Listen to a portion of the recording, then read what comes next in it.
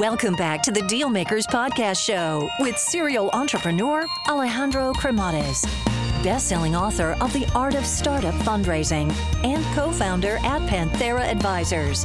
In this podcast, we ask our guests about their successful acquisitions and financing rounds. Alrighty, hello everyone, and welcome to the Dealmaker Show. So I think that today we're going to have a really interesting perspective. So kind of like going from corporate to the entrepreneurial type of journey. And I think it's exciting. I mean, I myself even recognize myself with that because I went from being a lawyer, which is a little bit more on the boring side, but I went at it as well. And you know, with that being said, I would like to welcome Mike Ellenbogen to the show. How are you doing today? I'm great. Good morning. Yeah, good morning. So I was very excited to have you here. And, you know, it was very interesting when I saw that you were for about 17 years in corporate America, and then you went at it with the entrepreneurial journey. So tell me a little bit more about, you know, how did you take this leap of faith? How did this come about? Well, I always wanted to start my own company. I don't know why. I've always loved building things, and eventually I knew I would start my own company. I happened to watch my father do it, and I think that was certainly influential in the way I thought about it. My father started his own company when I was in high school, starting high school, and I remember him walking, a business plan around to a few neighbors and looking for initial capital. And then he came home one day and said, there's this new thing called venture capital, and explained what venture capital was. And I was able to watch him start one company, and then he sold that company and then started another. So I guess I learned that these things, don't just happen by magic to other people. There's a process that you follow. And, if you know your space well and can find capital for it, then, you can make something like this happen. So, I started in corporate America. I spent the first 8 years of my career with Analog Devices, a semiconductor company, and then joined an imaging technology company called Vivid Technologies, which we eventually took public. So we were doing X-ray imaging of various types of things, but also we're the first company to do automated detection of explosives in suitcases. This is after Pan Am 103, the Lockerbie bombing. So that's the industry I found myself in. And that led to the starting Reveal Imaging, my last company, and then subsequently Evolv. Got it. So I guess before we talk about Reveal, what kind of like roles did you have in these companies that you were involved with? I mean, I guess that, this would help us, understand, especially the listeners understand like how that, those skill sets were shaped up on your end before you went at it. Sure. Yeah. Like I said, I love and always have loved building things. I have a physics degree from Colgate University, but knew I wasn't going to be a physicist pretty early on. So when I really started my career, I wanted to get onto the business side of technology. So I started in a marketing role, a product marketing role with Analog Devices, which was a fantastic way to learn a lot about a bunch of different industries. They did everything from, A to D converters and D to A converters for CD players. And wow, that's a throwback right there. I mean, even saying CD players, but audio and video to, instrumentation for industrial applications and military. So had a really good introduction to a broad range of industries. And then, like I said, I joined Vivid Technologies. I was focused on selling. And I think anybody who really wants to start a company should spend some time carrying a bag and selling. So I spent most of my time in Asia Pacific selling technology for aviation security, and then took on the marketing and business development role at Vivid. So I have a technical background, but like I said, really got into the business side of technology, spent some time selling. I think that prepared me a little bit better for a broader role. Once we took the company public, we actually wound up selling it to PerkinElmer. PerkinElmer merged us together with another division, and I was VP of sales, marketing, R&D, and engineering. So again, kind of a growing level of responsibility across multiple functions and within the safety of a bigger organization. Got it. And I agree with you. I mean, I think that as a founder, you really need to know how to sell. I think that's critical. So I guess let's go to the first initiative here, to Reveal. How did Reveal happen? Yeah. So I started Reveal in 2002, and like I said, I had been in the security industry for a while. 9/11 happened. There was a completely new legislative requirement for in the United States to screen the suitcases, the checked baggage going into the belly of the plane. So the very high level of requirement from, at the time, the FAA, now the TSA, for what this screening process has to look like, and what technology is required, and the tests that it has to pass. So I had spent the last 7 or 8 years in the industry. So I guess I felt like I had my obligatory 10,000 hours in aviation security. So I decided to start Reveal. And what we did was come up with kind of like the network of PCs as compared to the mainframe. So at the time, there were these big $1 million scanners. And if anybody who's listening remembers, the immediate response after 9/11 was to put them in the airport lobbies and to have people carry their own bags over to these scanners.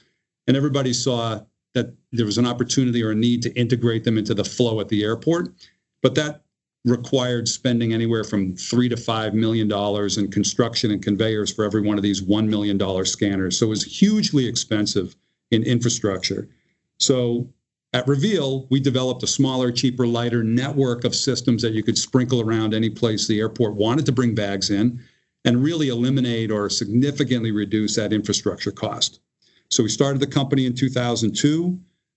Over the next 7 years, we raised about $23 million in venture capital, and then sold the company to SAIC in 2010. Got it. So I see as well that you had top-tier investors, obviously, but I guess before we talk about the investors, what was the founding team? What did the founding team look like at Reveal?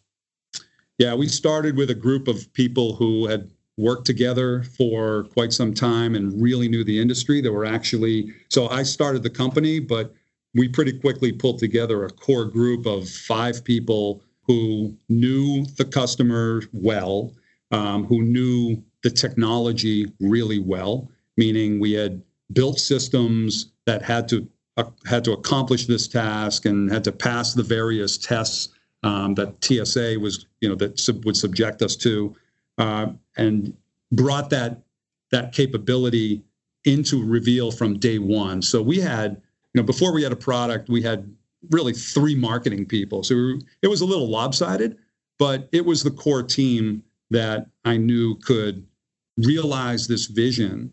And not only that, but convince others that we could realize that vision. Got it. And I see as well that you did multiple rounds. So you did your seed, Series A, Series B, Series C, and you got investors such as Greylock, Flybridge. I actually know these 2 VCs, great folks in there, and then also General Catalyst. So how did you find those investors? I had a CFO, a friend, actually a neighbor from across the street. When I was working on the business plan, I asked him if he was a former CFO. I asked him if he would be willing to help me out with the numbers. So he wound up, I remember us sitting at the kitchen island, working on the business plan, looking through the numbers. He had folks that he had worked with in the past, specifically at Greylock and some of the venture firms that had spun out, like Flybridge. So we was able to make some initial warm introductions. We met with folks at probably over time 30, 35 different venture firms. And believe me, walking in, telling people you're going to make a bomb scanner for airports. Very, very few VCs had anybody with any expertise in the field. Most of them had no interest in doing anything with that was government related. So there were a few that were intrigued. I think they were impressed by the team we'd put together and, our backgrounds and our commitment. And then, they were willing to roll up their sleeves and do some work. and really understand this market opportunity, and helped us, put a little sand in the sandbox so we could actually develop and bring to market the technology that is now screening millions of bags every week at about 300 airports across the U.S. Got it. And I mean, this is a pretty impressive roster of investors. So is there any trigger, Mike, that you guys had, in the business while executing that you said, okay, now is the right time to bring in VC and scale this up? We knew we would need VC from the get-go. We did a kind of a classic friends and family round to get started. We borrowed free office space. We kind of scratched and clawed to pull together that initial system and prototype. And during that process, we started talking to VCs. It's an expensive proposition developing. These are $400,000 scanners. So it was expensive to develop them. We knew we would need venture capital. We also got some government funding along the way, which helps in a couple of ways. One, it's non-dilutive funding, but also it helps demonstrate to potential investors that there is interest from the customer behind it. So that was helpful as well. But we knew we'd need venture. Immediately after closing our friends and family round, we started talking to venture capitalists, and we're able, like I said, to find a few that really believed in the story and wanted to join the venture. And you built it to over 100 million in revenues. Is that right, Mike? That's correct. Yeah, in 2010 we did just over 100 million in revenue. And I guess how did you see the process of valuating the company? Like, what were those investors looking for? Like, for example, like at a seed, or then at a Series A, or at a B, or at a C round. Like, how did you see the due diligence or their focus shift as the company was maturing over time? So I was always surprised at the process of placing a value on a company. I think it's what's the market clearing price is the way to think about it. In a Series A or even a seed, probably a Series A, typically the investors are going to look for somewhere around half the company. Therefore, the valuation, I think you back into it. How much do you need? And expecting to give up half the company, what's the valuation got to be? So that's probably not a particularly satisfying answer, but it's I think it's an inexact science, especially at the early stage. Everybody's looking to own as much of the company as they can, so it's a bit of an arm wrestle. Got it. I hear you. And I guess the business later was acquired by Science Applications International. So what kind of multiple do you give back to investors? Our investors got about 8x their money back. Got it. Not bad. Not bad at all. And were you always planning to sell the business? Yeah, I think once you take venture money, you've charted a path. You're going to come to a fork in the road at some point. You're either taking the company public or you're selling it, right? It's not going to be a lifestyle business. There's an expectation of, that you're going to provide a return to these investors who've taken a risk with you. So it's got to be, one of those two things. I guess there's a third option, which is like a private equity recap. But for all intents and purposes, you're going to go down one of those two paths. Yeah. And what was the trigger for you? Like, for saying, okay, now, we need to take a look at perhaps, exploring an exit? Yeah. So, the multiple is going to be based on some multiple of either revenue or earnings and your growth trajectory. So we were growing like a weed. We had, obviously our revenue was growing fast. We also had great bottom line EBITDA. So we knew we were at the point where we would probably get the best potential return. And, and we had one significant risk, is that TSA was our single largest customer. And that's always an uncomfortable scenario for a business operator or an entrepreneur. There's just too much, call it stroke of the pen risk.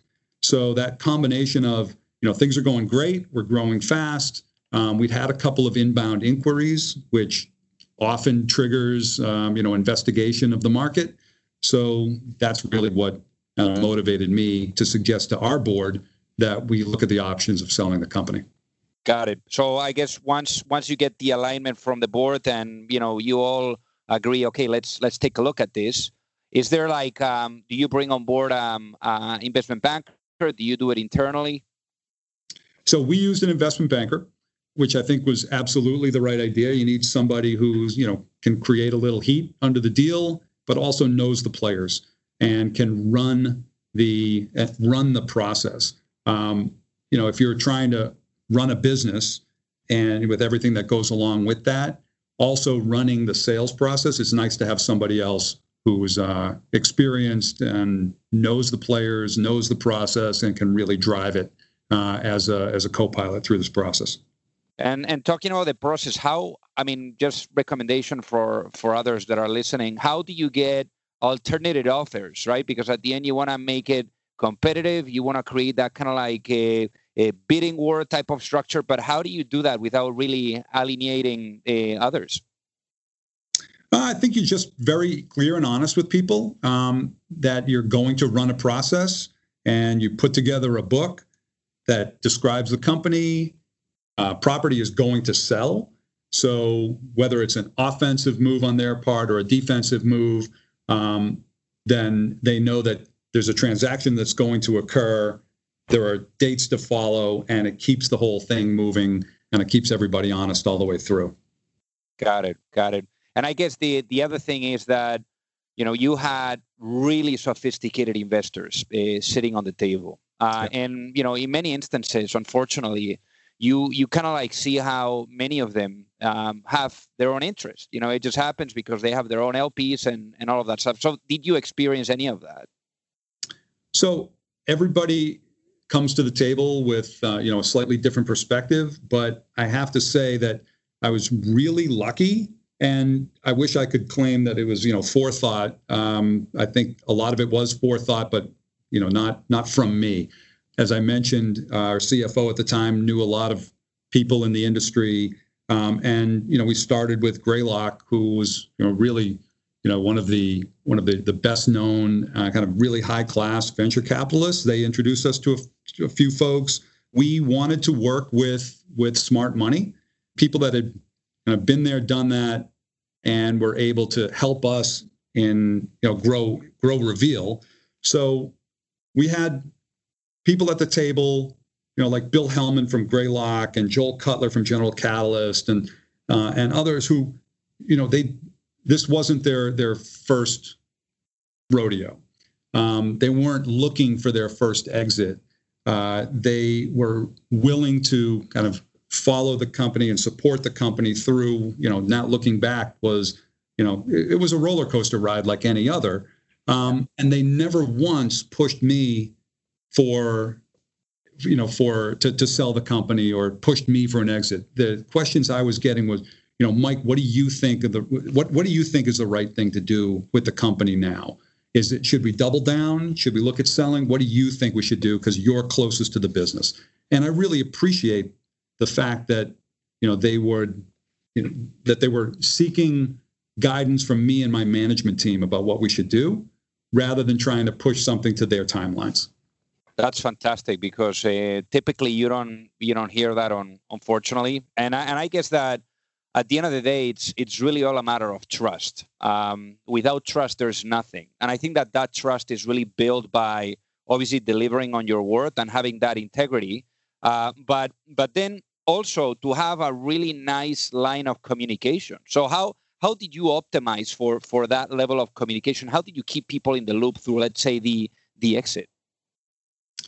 So once you get to the exit, the frequency of communication tends to go up, and you'll have a kind of a tiger team, a working team, looking at offers and really following the process. Prior to that, you're absolutely right. It's all about honesty and integrity. So there's going to be good news, there's going to be bad news along the way, and you have to share both when they happen with your board, with your investors.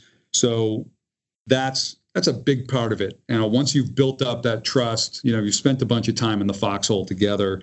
Then as you get toward the exit, it's really it's the tactical execution that you're focused on, more so than, getting everybody on board. Everybody should be, together on board before you actually decide to pull the trigger and start that process. And what was the timeline in terms of the process from beginning to end? It took about 6 or 7 months, if I recall, from the point where we started circulating the book to actually closing. Got it. And I mean, it's I've gone through it myself. It's incredibly stressful going through one of those transactions. So, just out of curiosity, how did you celebrate, Mike? That's a great question. So, I recall very specifically. So, my father had passed away just before I started Reveal, and I was a recipient of a car of his. And I remember driving home after we got the contract signed, and with the top down, playing a song that reminded me of him, and I think shedding a few tears actually, thinking about what he had done and what we had just accomplished. What a great way to honor your father, Mike. Thank you for sharing that. So once the deal was closed, you went then to become an entrepreneur in residence with General Catalyst, which was one of your investors. So what was the experience of being an entrepreneur in residence? It was a great opportunity to sit on the other side of the table for a little while. So did about 1.5 years, almost 2 years at General Catalyst as an EIR. In that role, you're looking at opportunities as they come in to General Catalyst or, to the VC, sitting in and listening to pitches, providing whatever level of, experience or expertise or connections you can to help evaluate opportunities, all while trying to figure out, what you're going to do next, or, what as I say, what I'm going to do as I grow up. So it was a really great opportunity to get your nose into a different deal flow, and see how things are evaluated from the other side, right? From the investor's perspective. And then we got a lot of help in figuring out what we were going to do next.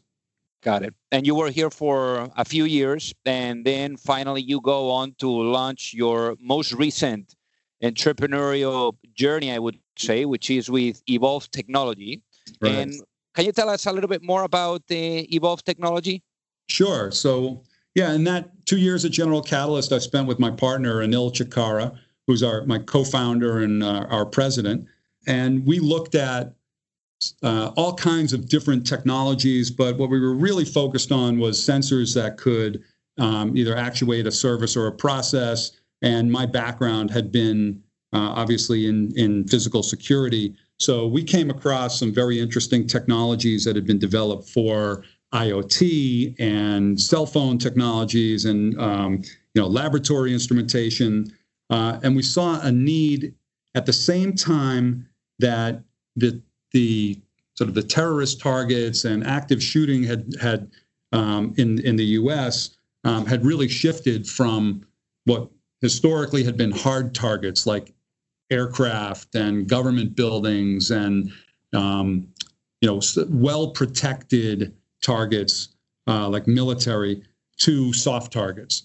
So we were looking at this variety of different technologies, including modern networking and other capabilities and IoT, and how we might apply that to this changing landscape in the security industry. With the rise of ISIS and Al Qaeda in Europe, Middle East, Asia Pac, and that increase in active shooters here in the U.S., there was clearly a need for something that would do a much better job of screening more people, more quickly, more securely for threats to a crowd or a venue, which were specifically explosives and firearms. So that's why we started Evolv, is to really enable our customers, who are security directors and others, to make those places where we expect a level of safety, make them safe. Got it. And you've definitely done it again on the financing side. So how much capital have you raised so far? So we've raised $30 million so far, and we are just about to close our Series B. Got it. And did you find, because I typically see this a lot, so you see founders that previously were at VC firms or, that have some type of existing relationship, because when you go at it for the first time and you start knocking on VC doors, you don't have the existing relationship, and it's a real pain in the neck because it's like 100 rejections to get one potential yes. So did you find in your experience, Mike, that having that existing relationship with General Catalyst, where you were working for, let's say, 2 years, helped in kickstarting a little bit the financing efforts? No, I would say it kickstarted it a lot.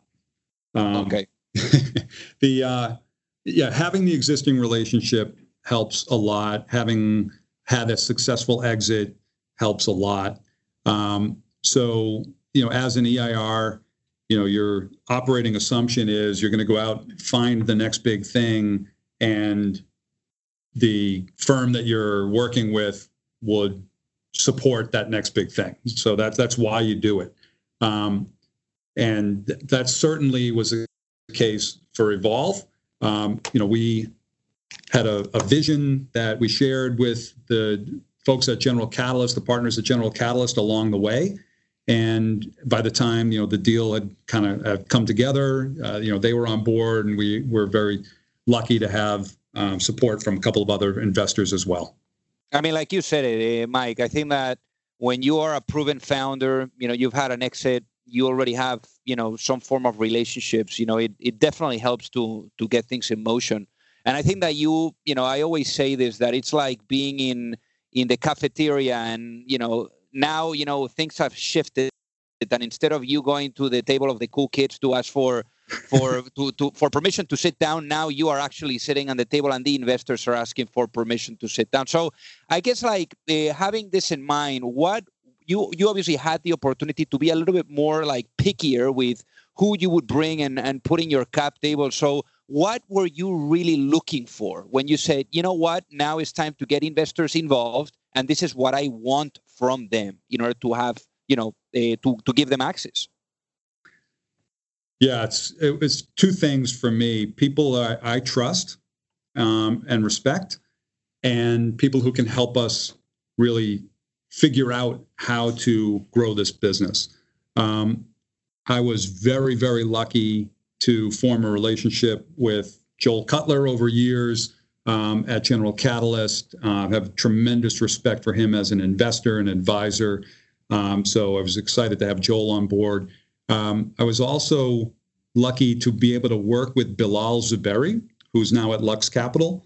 Bilal was at General Catalyst as a principal while I was there as an EIR, and I always refer to Bilal, Anil and I call him our co-processor. So Bilal was right there. We filled up a lot of whiteboards with a lot of ideas together. He then left and joined Lux as a partner, which is a great opportunity for him.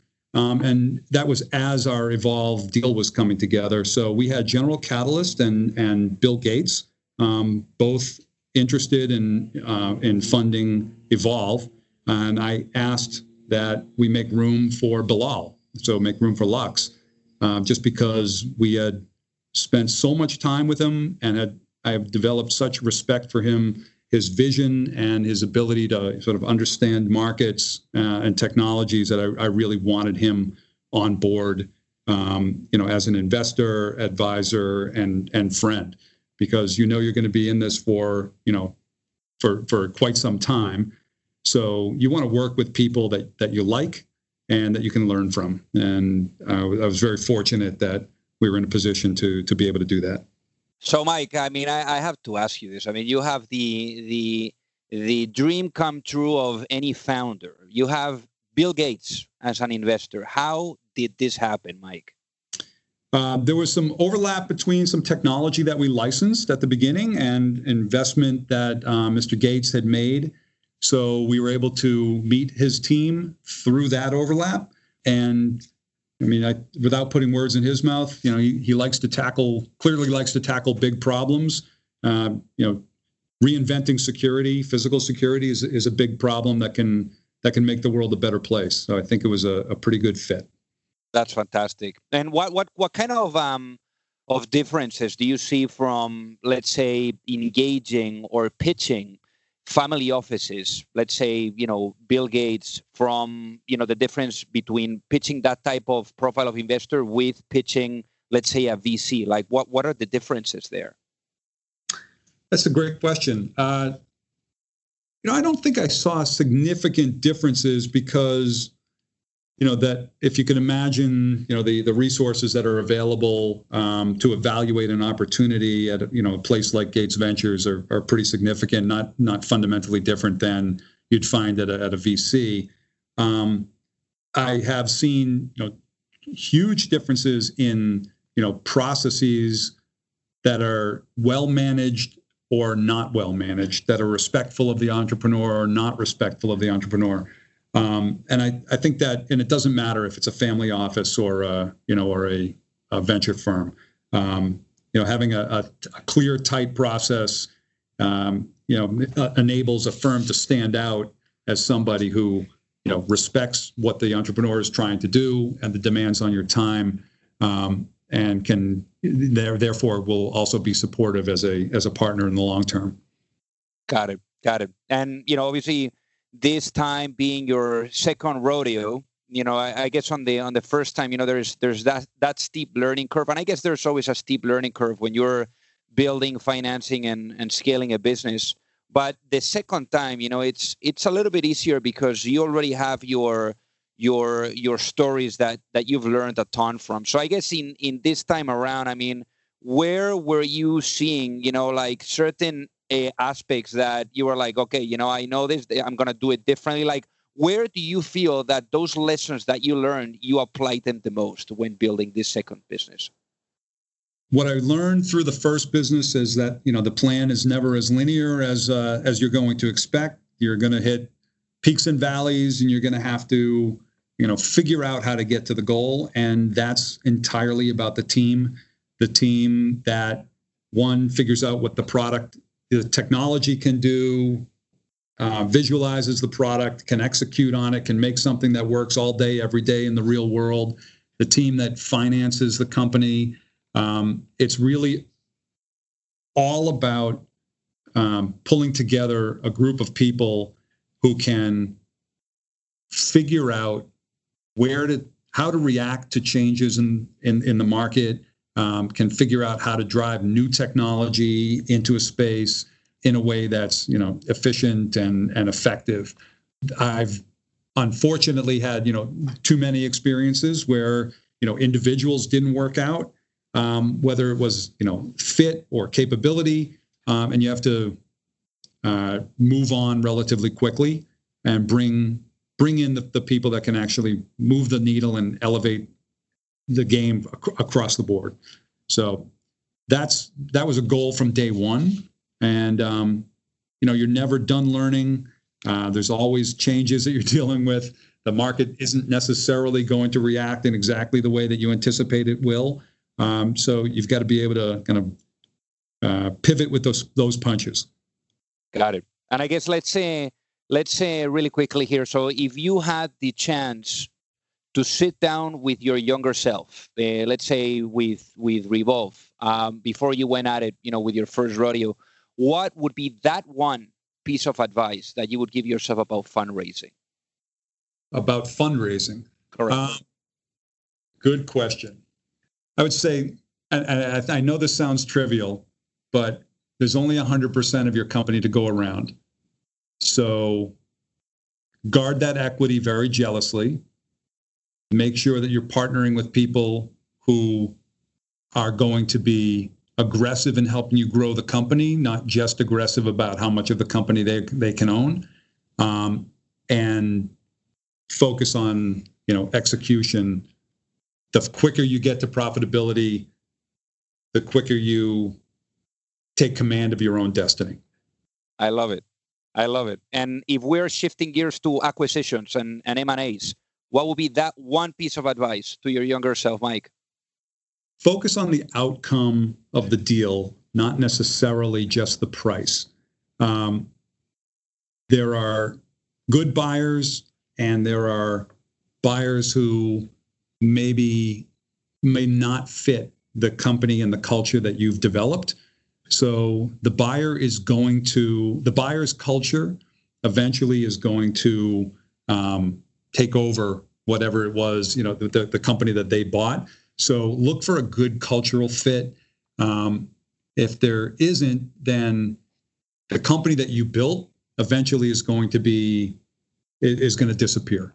If you believe in what you built, if you're passionate about it, you want to find a good owner. So that's as important, certainly as the entrepreneur. That's as important, maybe more important than the ultimate number you get. Your investors may or may not agree with that.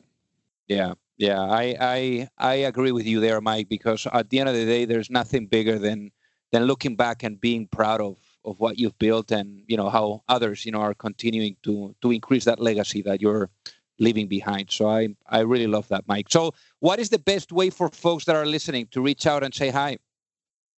You can find me on LinkedIn, Michael Ellenbogen. I'm on Twitter.